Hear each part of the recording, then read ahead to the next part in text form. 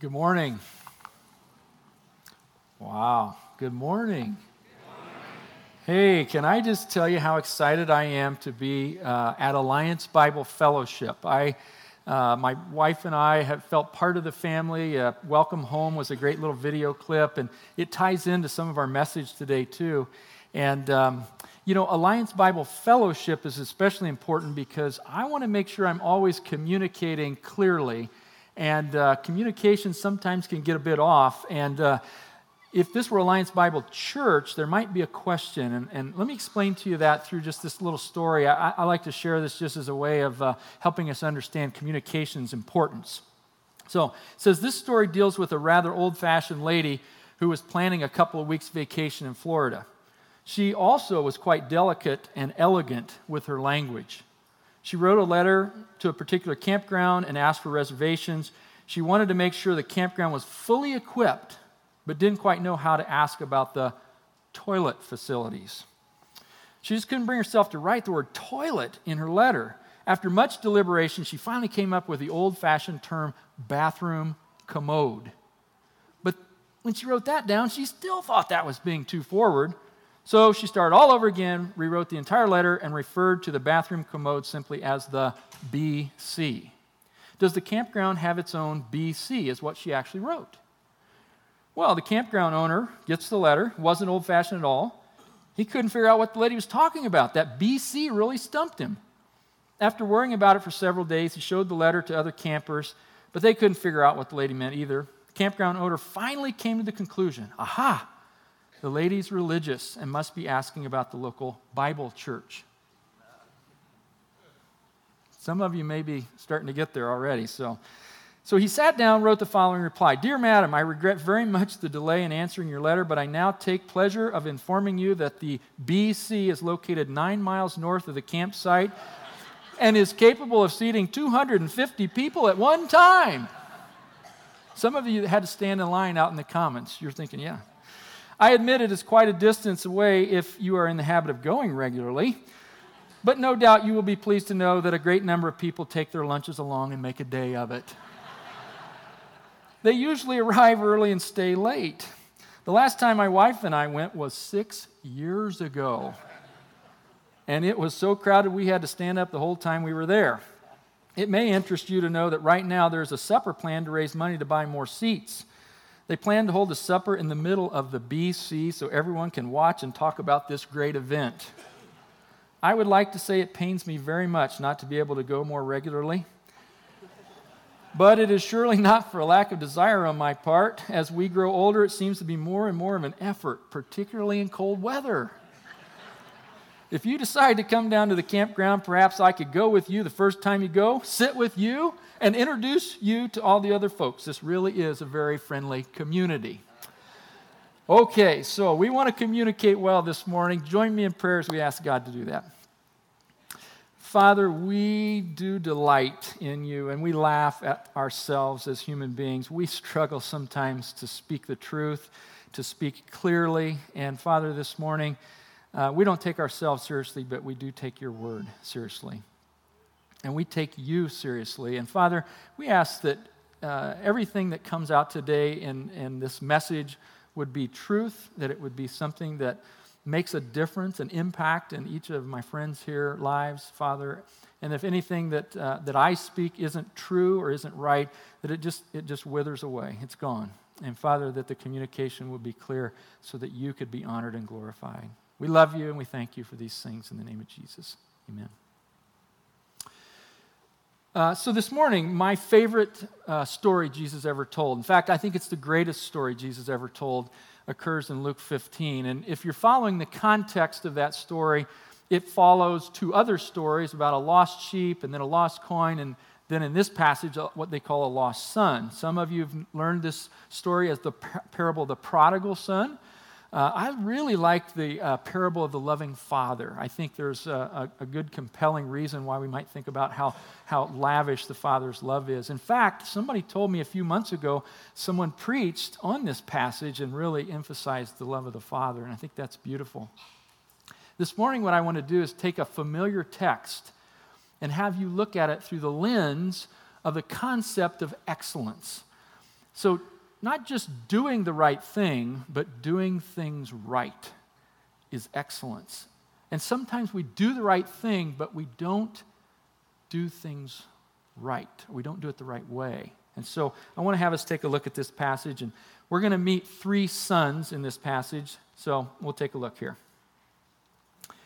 Verse 11, Jesus continued. He's talking about these stories. There are tax collectors, sinners, Pharisees, teachers of the law listening. He's got this different kind of crowd. And he says, there was a man who had 2 sons. Oh my goodness.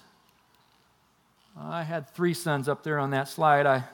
Maybe I can get that fixed before. This is embarrassing.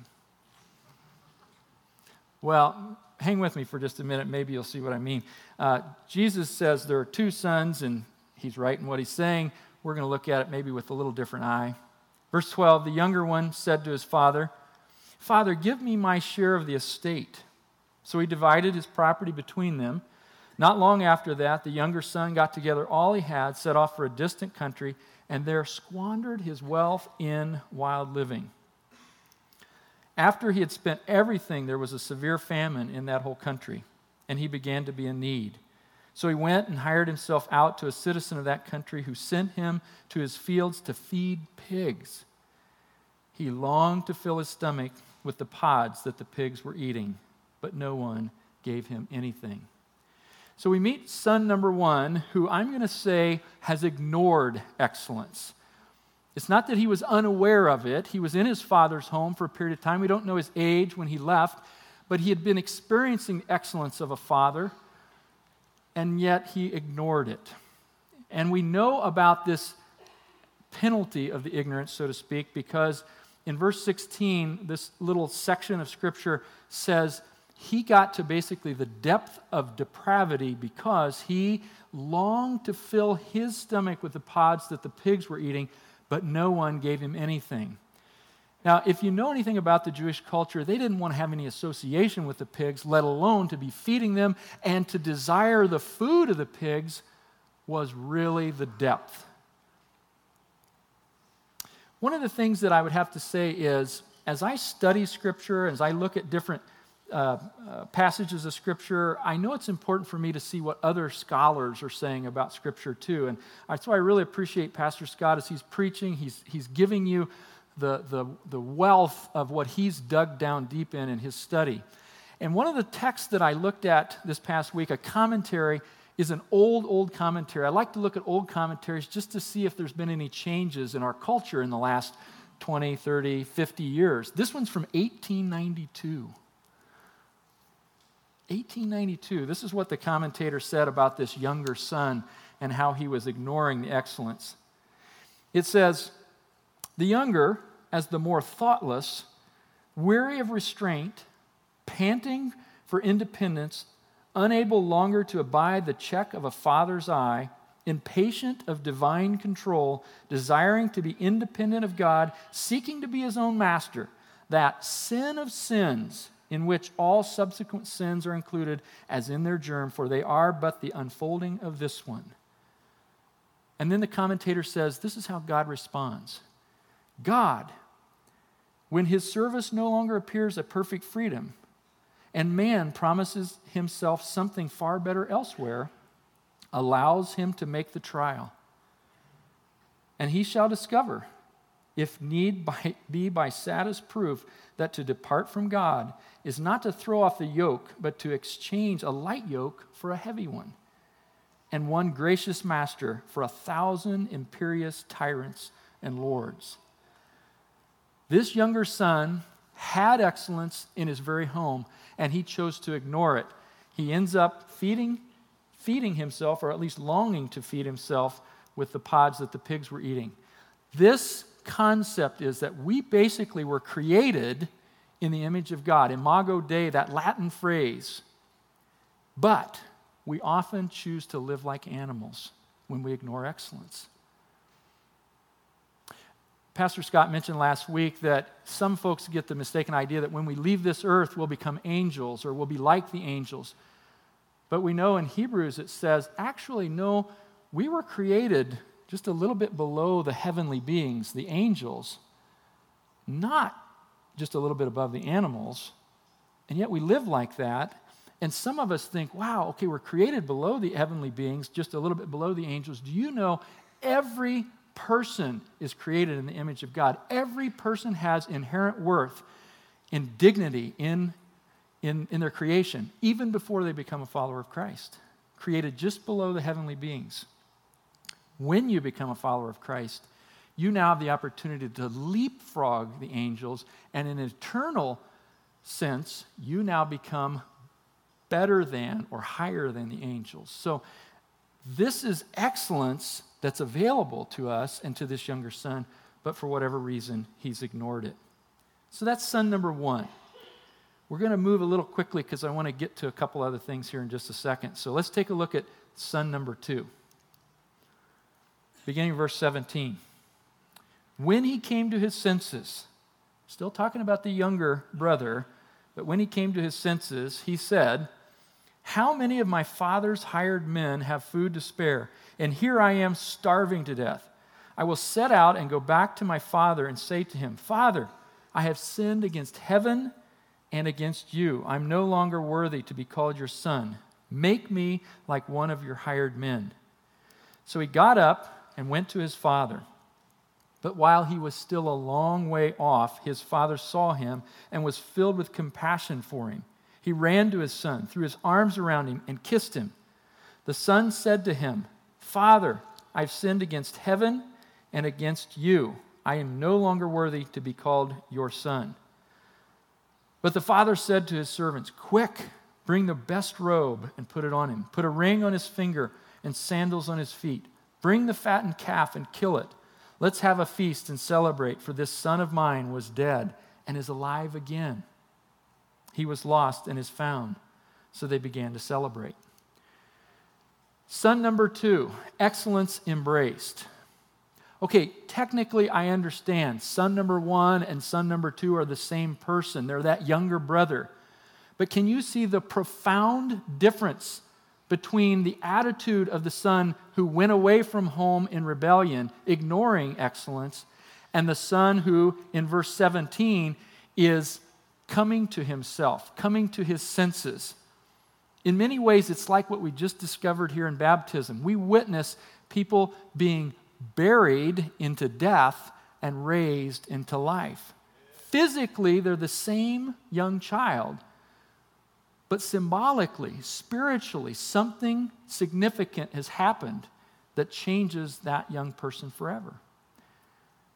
In fact, this is what I call the hinge point of the story. If anybody ever asks me, boy, you have some favorite passages of Scripture, I got a bunch of them, but I'll say Luke 15:17, because that's the point in the story where this young man goes from a wandering lost soul in rebellion, like we read in the commentary here, to a young man who realizes he's not truly himself unless he's at home or on his way home. We are not truly ourselves unless we're on our way home or at home. And in verse 18, when this young man comes to his senses, he begins to recite and rehearse this passage of Scripture that we have here where he says, I will set out and go back to my father and say to him, Father, I've sinned against heaven and against you. I'm no longer worthy to be called your son. Notice in verse 21, when he actually delivers that little speech, how long he rehearsed it, we don't know. How many times, we don't know. But when he actually delivers it to his father, look what his father does. He won't even let him finish. Make me like one of your hired men. What's he say? The father says to the servants, quick, bring the robe, bring the ring, bring the sandals. The father won't think of his son acting any differently than as a son. Now, one thing that I've always wrestled with in this passage is I like the details of story. I like to be able to think about it and to really feel a part of the story. And sometimes I'm disappointed and frustrated, and I was like, well, what all was this guy doing in that distant land? How long had he been gone? How far away was this distant land? Several years ago, as a pastor, I was called to go make a visit in a hospital with an elderly man. He wasn't a part of our church. He was a friend of someone in our church. They said, hey, Pastor Roy, would you go see Cliff? He's over in the hospital. And I said, sure. And I went to see Cliff. And we were talking about his life, and he was near the end of his life. And you have some pretty significant conversations when people get toward the end of their life. And Cliff and I chatted for a while, and Cliff basically, he just broke down into tears, and he said, I've lived a terrible life. He said it all began back in June 6, 1944. We know it as D-Day. He was one of the invading soldiers. And he said, the things I did that day changed my life forever. He said, I know there are good people in this world.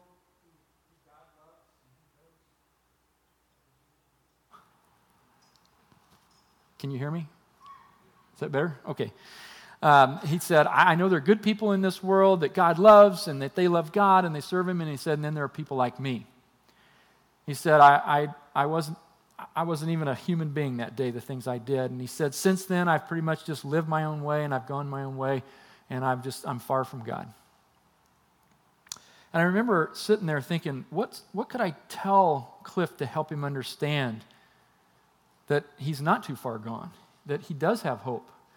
And I told him this story. And as I was telling this story, the Spirit of God spoke to me very clearly and said, Roy, the reason that you don't know how far this young man went in Scripture, how long he'd been gone or what he'd been done, is so that you can tell Cliff what really matters is none of those three things, but the fact that the young man decided to go home. He came to his senses. And the story doesn't have the detail because it needs to be every person's story, not just the young man in Scripture. And if the details are there, we might say, oh, well, but I didn't do that bad of stuff, or I wasn't gone that long, or well, I didn't go that far from God. The bottom line is it doesn't matter how far you've gone, what you've done, or how long you've been gone. What matters is verse 17. You come to your senses, you remember who you are, who you were created to be, and you go home. Cliff was a changed man when he embraced that concept. If only that were the end of the story. But as Paul Harvey says, now for the rest of the story.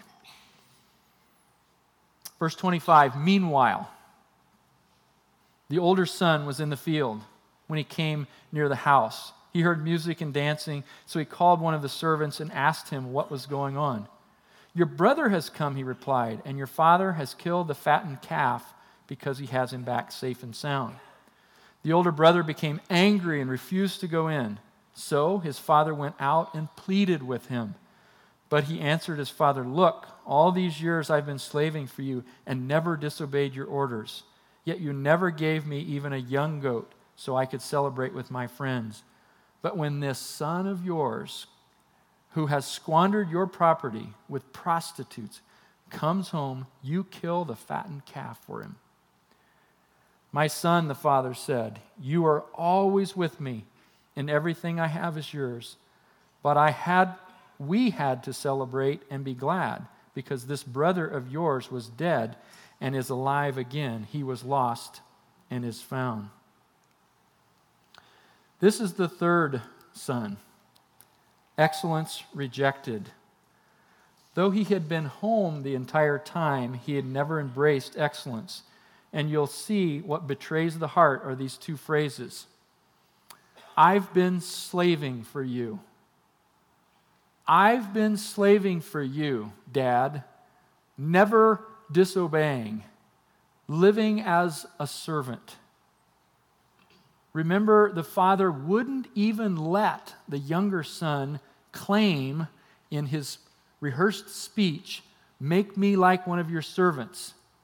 And here the older brother, the one who stayed home, who'd been exposed to excellence, didn't go away, slaved for his father. And then the older brother won't even claim brotherhood with his returning brother. This son of yours. Even though the servant in the explanation says, your brother's come home. No, Father, it's this son of yours. He disowns him completely. Basically, bottom line is we can't live in harmony with God or His people unless we're part of the family. his residence was there the whole time, but his heart was not. We've talked about these connection groups starting up here in a couple of weeks, and there are going to be times where, not in a life group, small group in a home setting, not here in a larger worship service, but in something in between, you're going to be in a class with people, and you're going to be learning things, and you're going to be learning about other people, and it's a great part of discipleship. And I was in a church a while back, and we called them discipleship classes, and I was leading one of these classes, maybe 30, 40 people. And if you included their children, it was, 60, 70 people. It's kind of like a small church, really, kind of a church within a church. And this class, we were studying this passage, and the folks in the class, at least half of them began to say, you know what, in the discussion, they said, you know what, we think the older brother got a raw deal here. In fact, we can kind of relate to this older brother. He's been faithful all this time, and, he didn't even have a young goat for a party, and then dad gets this other son back and throws a big party, makes a big deal out of it. We feel like the older brother got a bum rap here, kind of bum deal. And in fact, we think the father is probably not fair. And I said to him, now let's make sure we understand something here. This is Jesus telling a story with an audience of tax collectors, sinners, Pharisees, teachers of the law, and he's trying to make a point, and it's one of a few times where Jesus tells a story and puts his Father into the story as a main character. You understand, this is God that he's talking about. And some of the folks in the room said, yeah, I get that, but I still don't think it's fair. I don't think he's being fair. And what I found out as I got to know some of the folks making those statements was back in the 60s and 70s, they were folks who had said no to the cultural revolution of sex, drugs, and rock and roll. They'd been faithful. They'd been at youth group. They'd been serving and slaving and didn't disobey.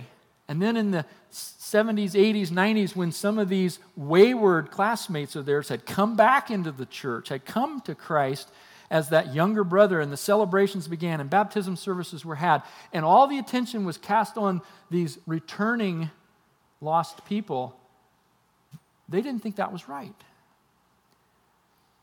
And the name of the class was the New Life class.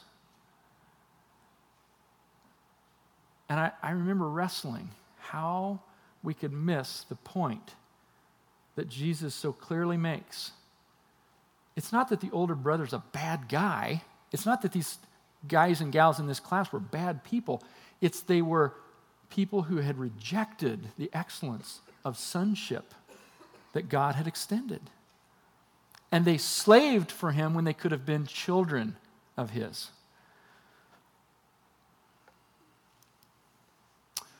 Well, we don't want to just look at the children here. We don't want to just look at the two sons, the three sons. We want to look at the Father and the excellence that he models. So very, very quickly, we'll kind of take a look at this. And I just want to encourage you, if you're a parent, one of the things that we try to do, we know we can't be God-like in some ways when we parent, but we can learn from him and pictures like this in Scripture. So one of the things I like to do is think about, as a father, I want to follow the model of my Heavenly Father. The first thing I see is that in verses 11 through 13, when the younger son was doing what he was doing, the father allowed it. He didn't conform his son into a behavior set that made him a slave. He allowed him to basically disrespect and leave. Again, we could go into lots of detail about what all that meant, but the bottom line is, I think, what kind of patience, what kind of generosity does that display for our Heavenly Father to allow us to make choices that take us away from him? Because if we can't make choices to take us away from him, how can we make a choice to become his son or his daughter? In fact, as a parent, I got to tell you, in the early days, I sought to conform my children through pressure, and I'm not proud of that. When I became more mature as a father, I allowed for the general modeling of life that we had in our home to transform people through an impressive way, not to impress, to dress to impress, but an impression over time. And so God the Father allows this son, number one, to disrespect and leave. And that's hard for us as parents because we feel like we're not doing our job, but we should learn from this lesson. Second, he anticipated son number two's return. He anticipated the younger son going away and coming back. We know that because in verse 20, it says that he saw him a long way off. He was looking for him. He was waiting for him. He was ready to extend his grace to him because he believed that he would come back, and he believed that he would come back a different person. He expresses this compassionate, unconditional love. And it's not just sympathy, it's empathetic, it's action-oriented. He runs to him, he grabs a hold of him, embraces him, welcomes him fully when the son, is probably looking like who knows what and smelling like who knows what. The father is reckless in his love. He also assaults son number two's confusion. When son number two begins to express, hey, I make me like a servant, I'm not worthy to be called your son, the father will not tolerate that. In fact, if we had time, we'd go into the detail of what that robe meant, what the ring meant, and what the sandals meant. The bottom line for us today is to remember that all of these were visible symbols that could remind the son, if he ever forgot who he is, whose he is, what family he belongs to, he could look down and see and feel that robe, look to that ring, and notice the sandals on his feet. Again, just like baptism, a physical, outward, visible symbol of something happening beautifully and wonderfully internally.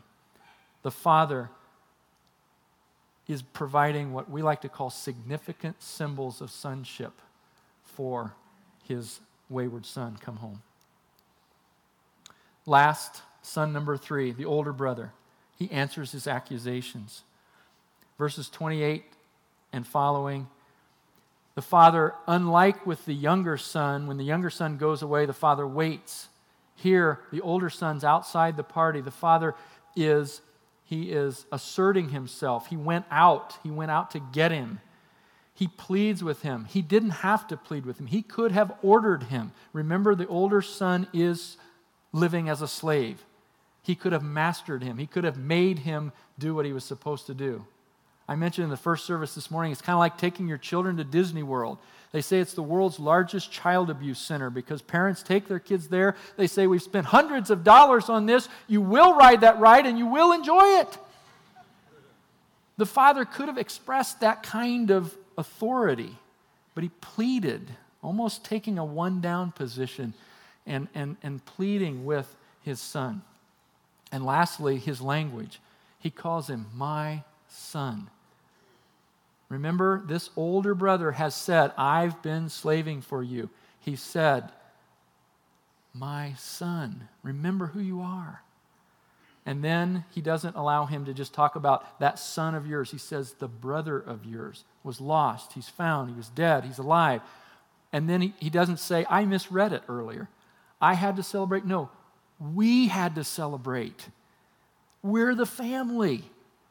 So, he's answering these accusations. The last little thing I want to mention today, and sometimes this is just something that maybe it happens just in the academic world, but when I was a faculty member in a Bible college, folks would sometimes get excellence with perfection confused.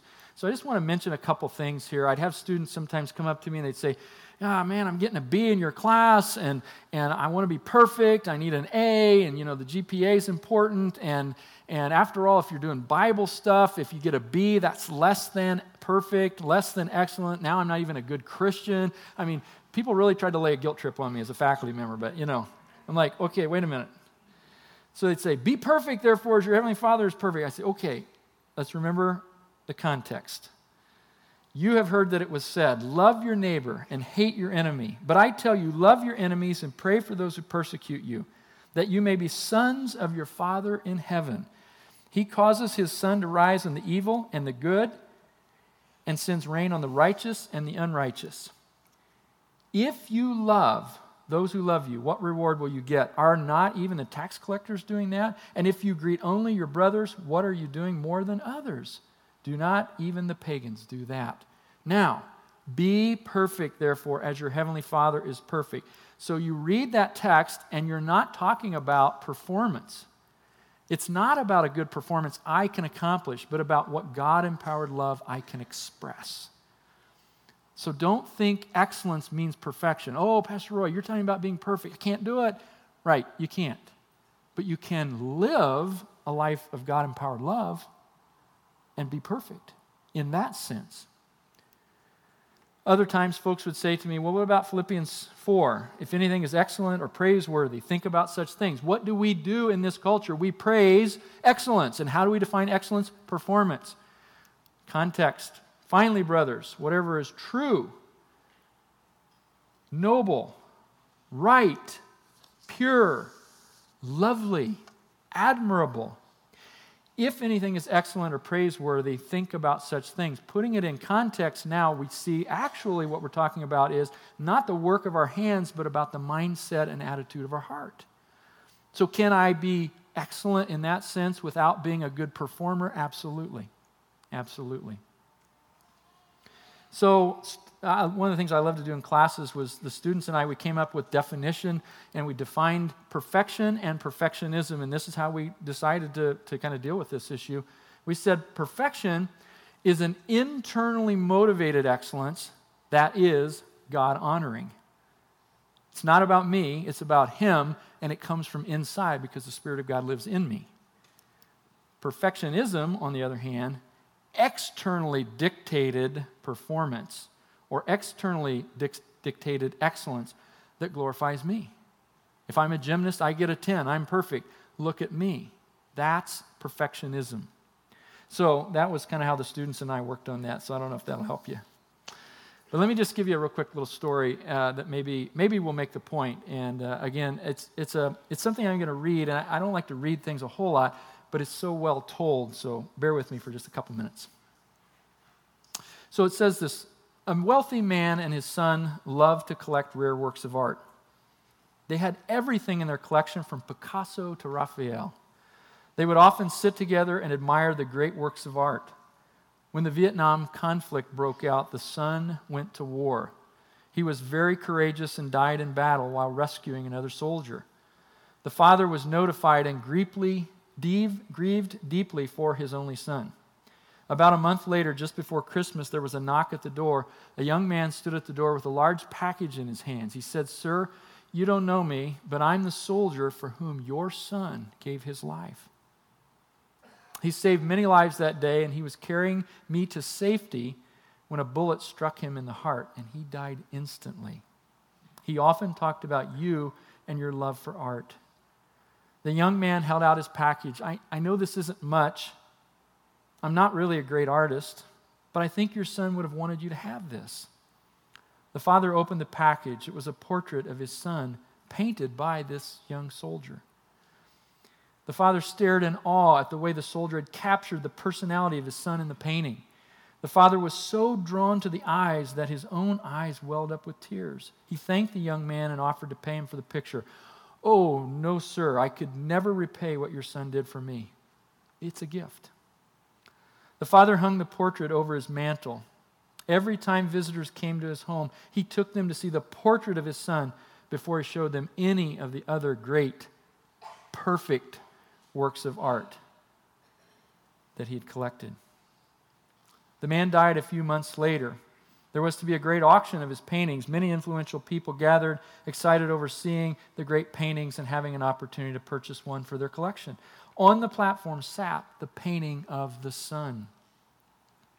The auctioneer pounded his gavel. "We will start the bidding for this picture of the son. Who will bid for this picture?" There was silence. Then a voice in the back of the room shouted, "We want to see the famous painting. Skip this one." But the auctioneer persisted. "Will someone bid for this painting? Who will start the bidding? $100, $200. Another voice shouted angrily, "We didn't come to see this painting. We came to see the Van Goghs, the Rembrandts. Get on with the real bids." But still the auctioneer continued, the son.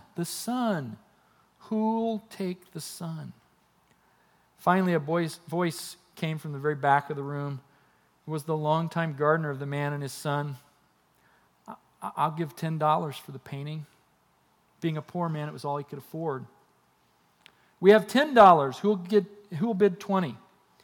Give it to him for 10. Let's see the masters. 10 is the bid. Who'll bid 20? Finally, a voice came from the very back. The crowd was becoming angry. They didn't want the picture of the son. They wanted the more worthy investments for their collections. The auctioneer pounded the gavel, going once, twice, sold for $10. A man sitting on the second row shouted, "Now let's get on with the collection." The auctioneer laid down his gavel. "I'm sorry, the auction is over." "What about the paintings?" "I'm sorry.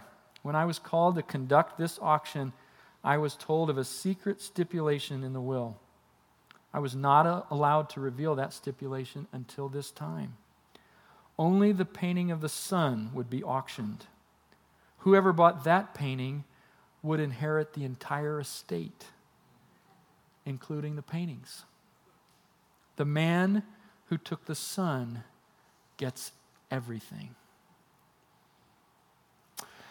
Father, I can almost hear in my mind right now you imploring us, the son, who'll take the son? And Father, it has not only the implication of someone turning from death to life, coming to their senses, coming home. That's a beautiful, brilliant thing.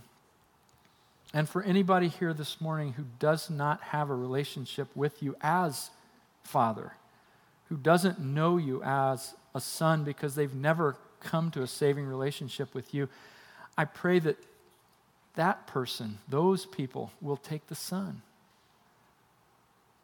But the other implication, of course, for our message this morning, in that great story that Jesus told, the son, once we get the son, we now live as sons and daughters. We now live as co-inheritors. When we get the son, we get everything. And so, Father, for any of the folks here this morning who may have been living faithfully, doing the right things, serving, obeying, but doing so under compulsion of slavery, not bond servant, not choosing to be a slave, but Father, feeling like a slave because they had to be. I pray, Father, for any of those folks that they would find freedom, that they would find themselves in the family. Because at the end of the day, we really, really only have life when we're part of the family. And we really only can be who we were truly created to be when we come to ourselves and live at home as sons and daughters. So, Father, thanks for the story that Jesus told. Thanks for this story that maybe helps us understand it's not about perfection, but it's about embracing excellence. We thank you in the name of the Son. Amen.